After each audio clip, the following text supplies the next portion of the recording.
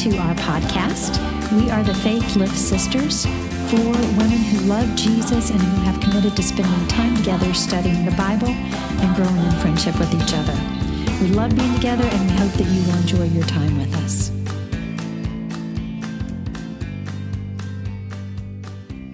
Well, hey there. We are the Faith Lift Sisters, and if you listen to us in sequence, like episode 1, 2, 3, 4 for the week, you will hear that Rosemary was just asking, like, who we were talking about Jesus becoming man and still being God and then sacrificing. And she was like, who does this?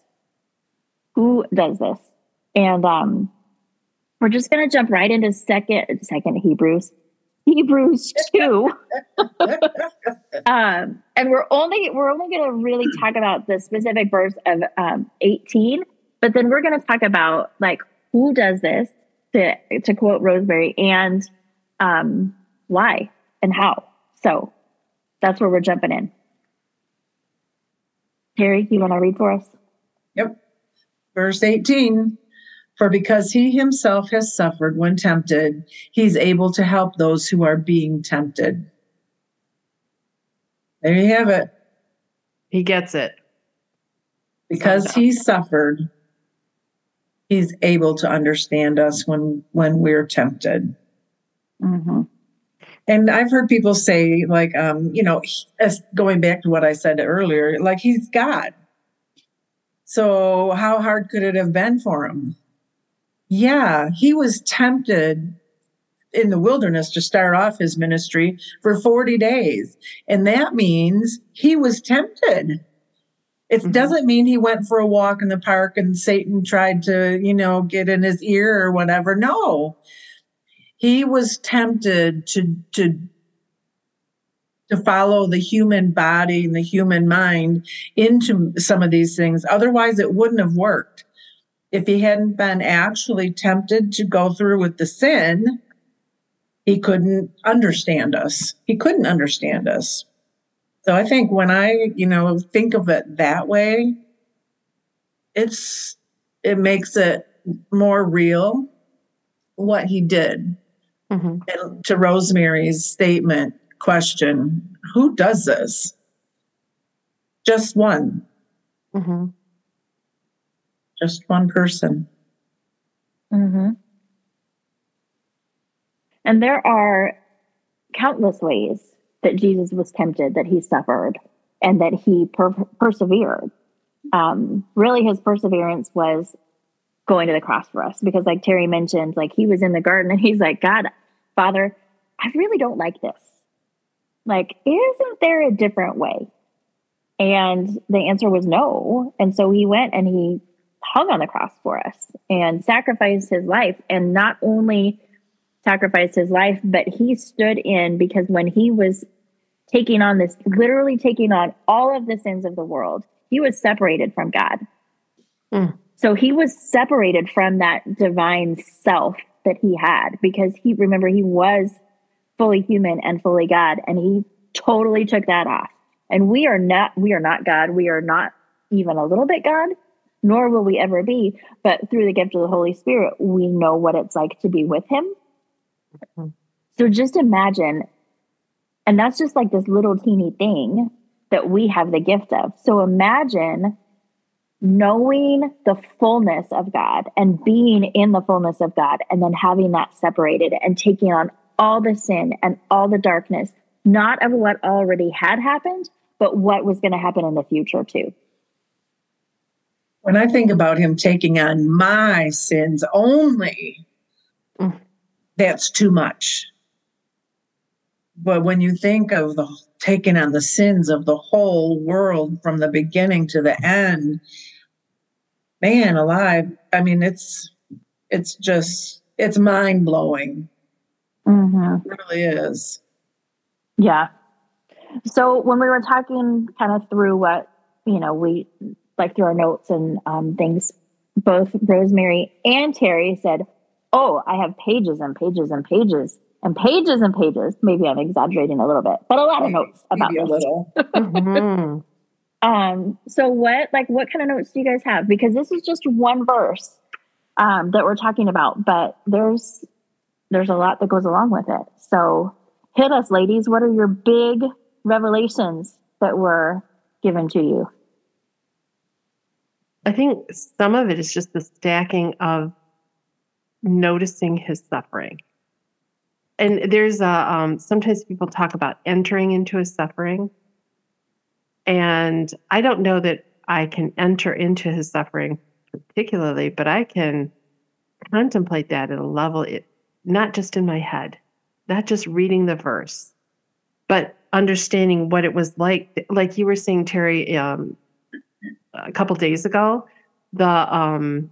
his family rejected him in a bad way, like his brothers set him up to go get killed.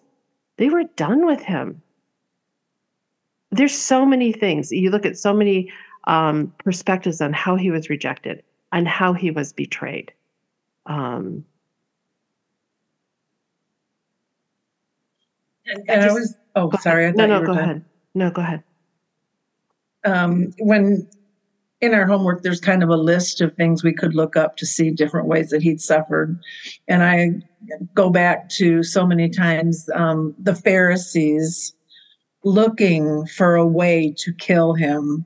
Supposedly they're the cream of the crop of the worshipers of God, and they're trying to kill God.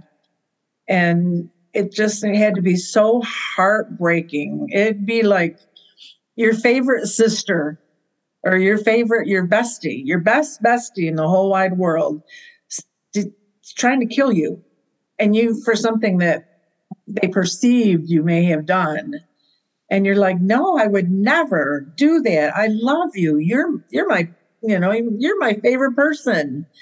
I would not do that. And to think of his heartbreak as he struggled through and suffered through his people, his beloved Israelites trying to kill him is just so heartbreaking. That's interesting because I would not have put the Pharisees as his besties, but they were. He came for them too. Mm-hmm. They were his beloved. Mm-hmm. Sometimes you look at like a target and the people in the bullseye, they're your besties, right? Your family, your disciples, the people you're with, who all deserted him and ran when he was arrested. Mm-hmm. I just, that feels like it would hurt more, except Jesus knowing that he came for the Pharisees too. Yeah.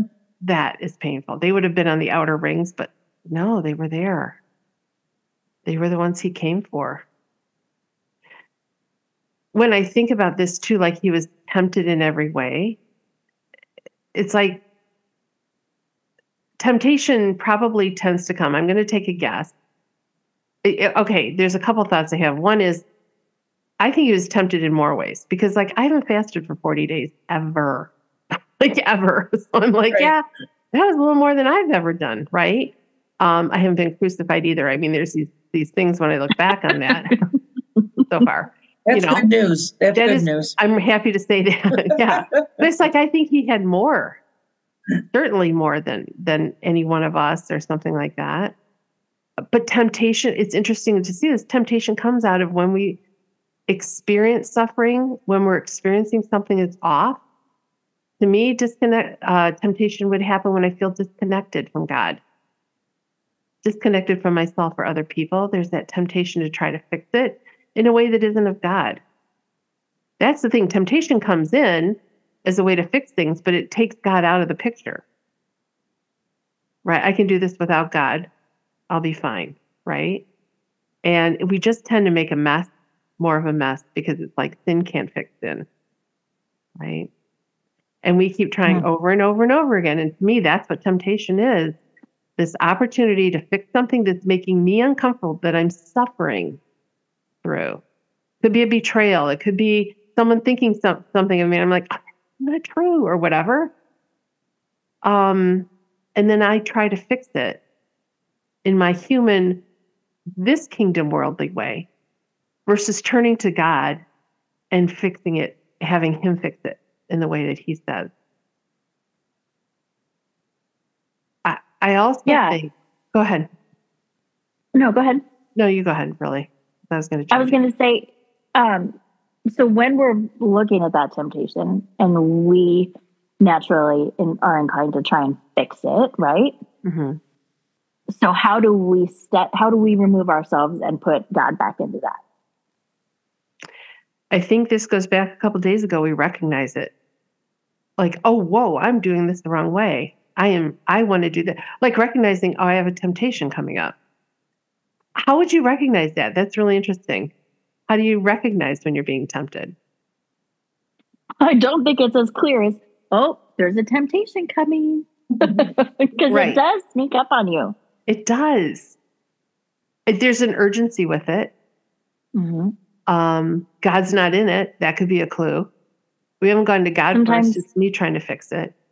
Right. And sometimes there's this like unsettled heart, unsettled spirit, this yucky feeling that you might get.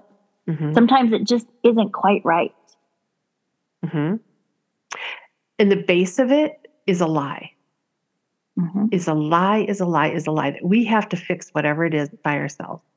Because God either doesn't care, he's not capable, or he wants us to go through the suffering. And fixing it, by the way, God's way may not feel good, right? And we may suffer. Meaning if I've said something that's really offensive to someone, God's fix, my fix might be I could spread some gossip around them. And that would help me feel, I don't know, that would help me feel better, but I'm just making this up. But God's way of fixing is to go to them and repent and ask for forgiveness. Well, that's going to feel like suffering, right? But ultimately, that is what fixes it. But then how does God use that to transform us Mm-hmm. and help us to move forward and help to move his kingdom forward? How does God use all that?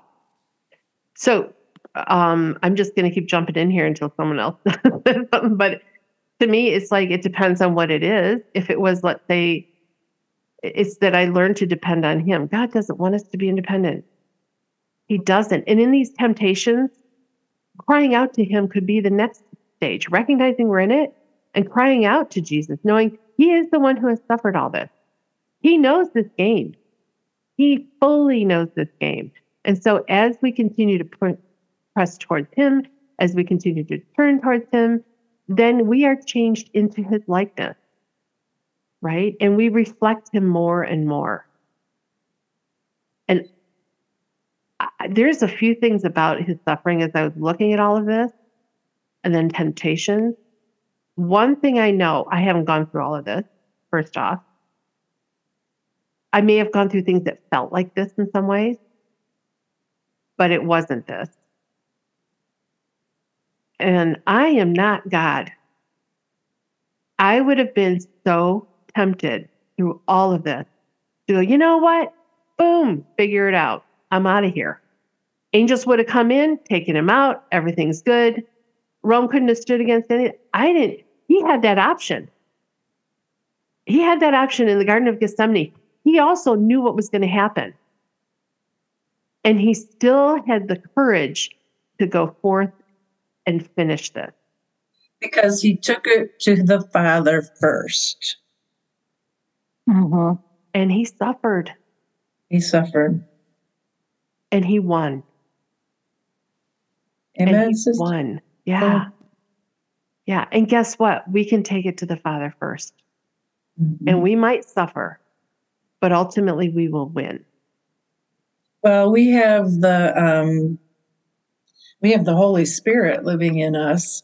That's a reminder to us that, Suzanne, you were talking about that uneasy feeling, or, there's a little nudge that says, isn't that quite right? So I think a lot of times it's the Holy Spirit prompting us and reminding us, God, that would not be pleasing to God, or, whatever it may be. But we have the helper, and that's a part of what he's there for, is to help us recognize it. Like you said, Rosemary, recognizing things is like, it's the first, because if you can't even recognize it, you can't deal with it. So if you find yourself right in the middle of it. So the first thing you do is recognize it. And then if you can ask for help and ask the Holy Spirit to be strong in you for guidance and for strength as you take it to, God and Jesus. And then that's where your help comes from. Mm-hmm. Get through things. Not always perfectly, not always get through them. Sometimes you go in them, Mm-hmm.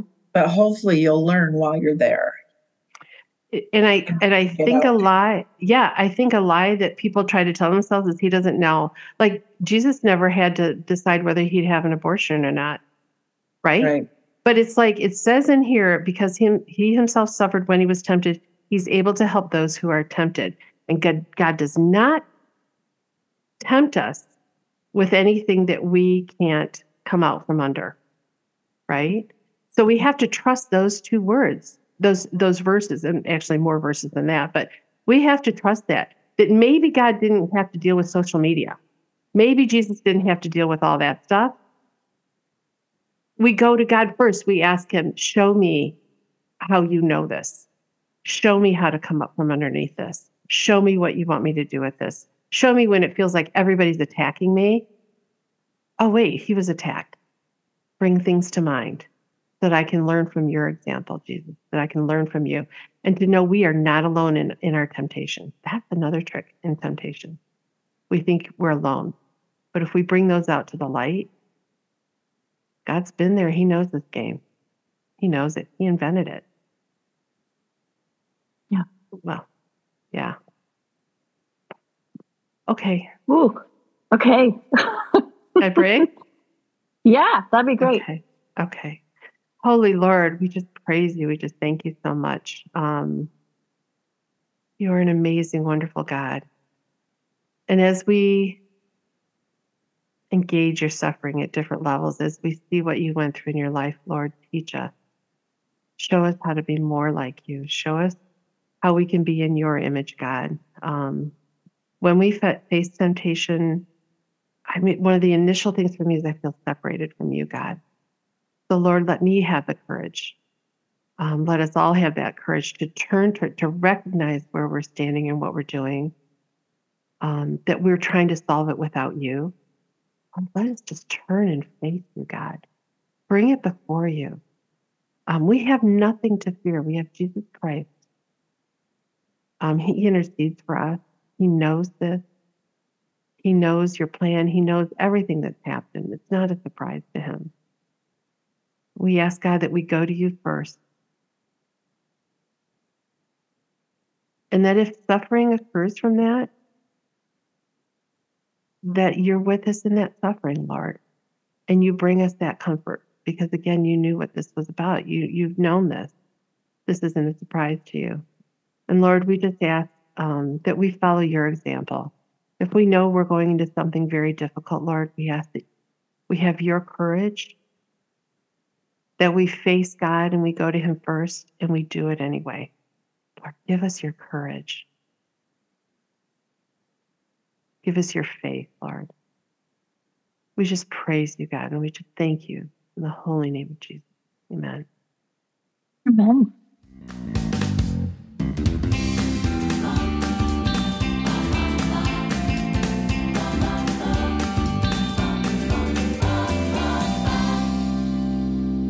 And cut.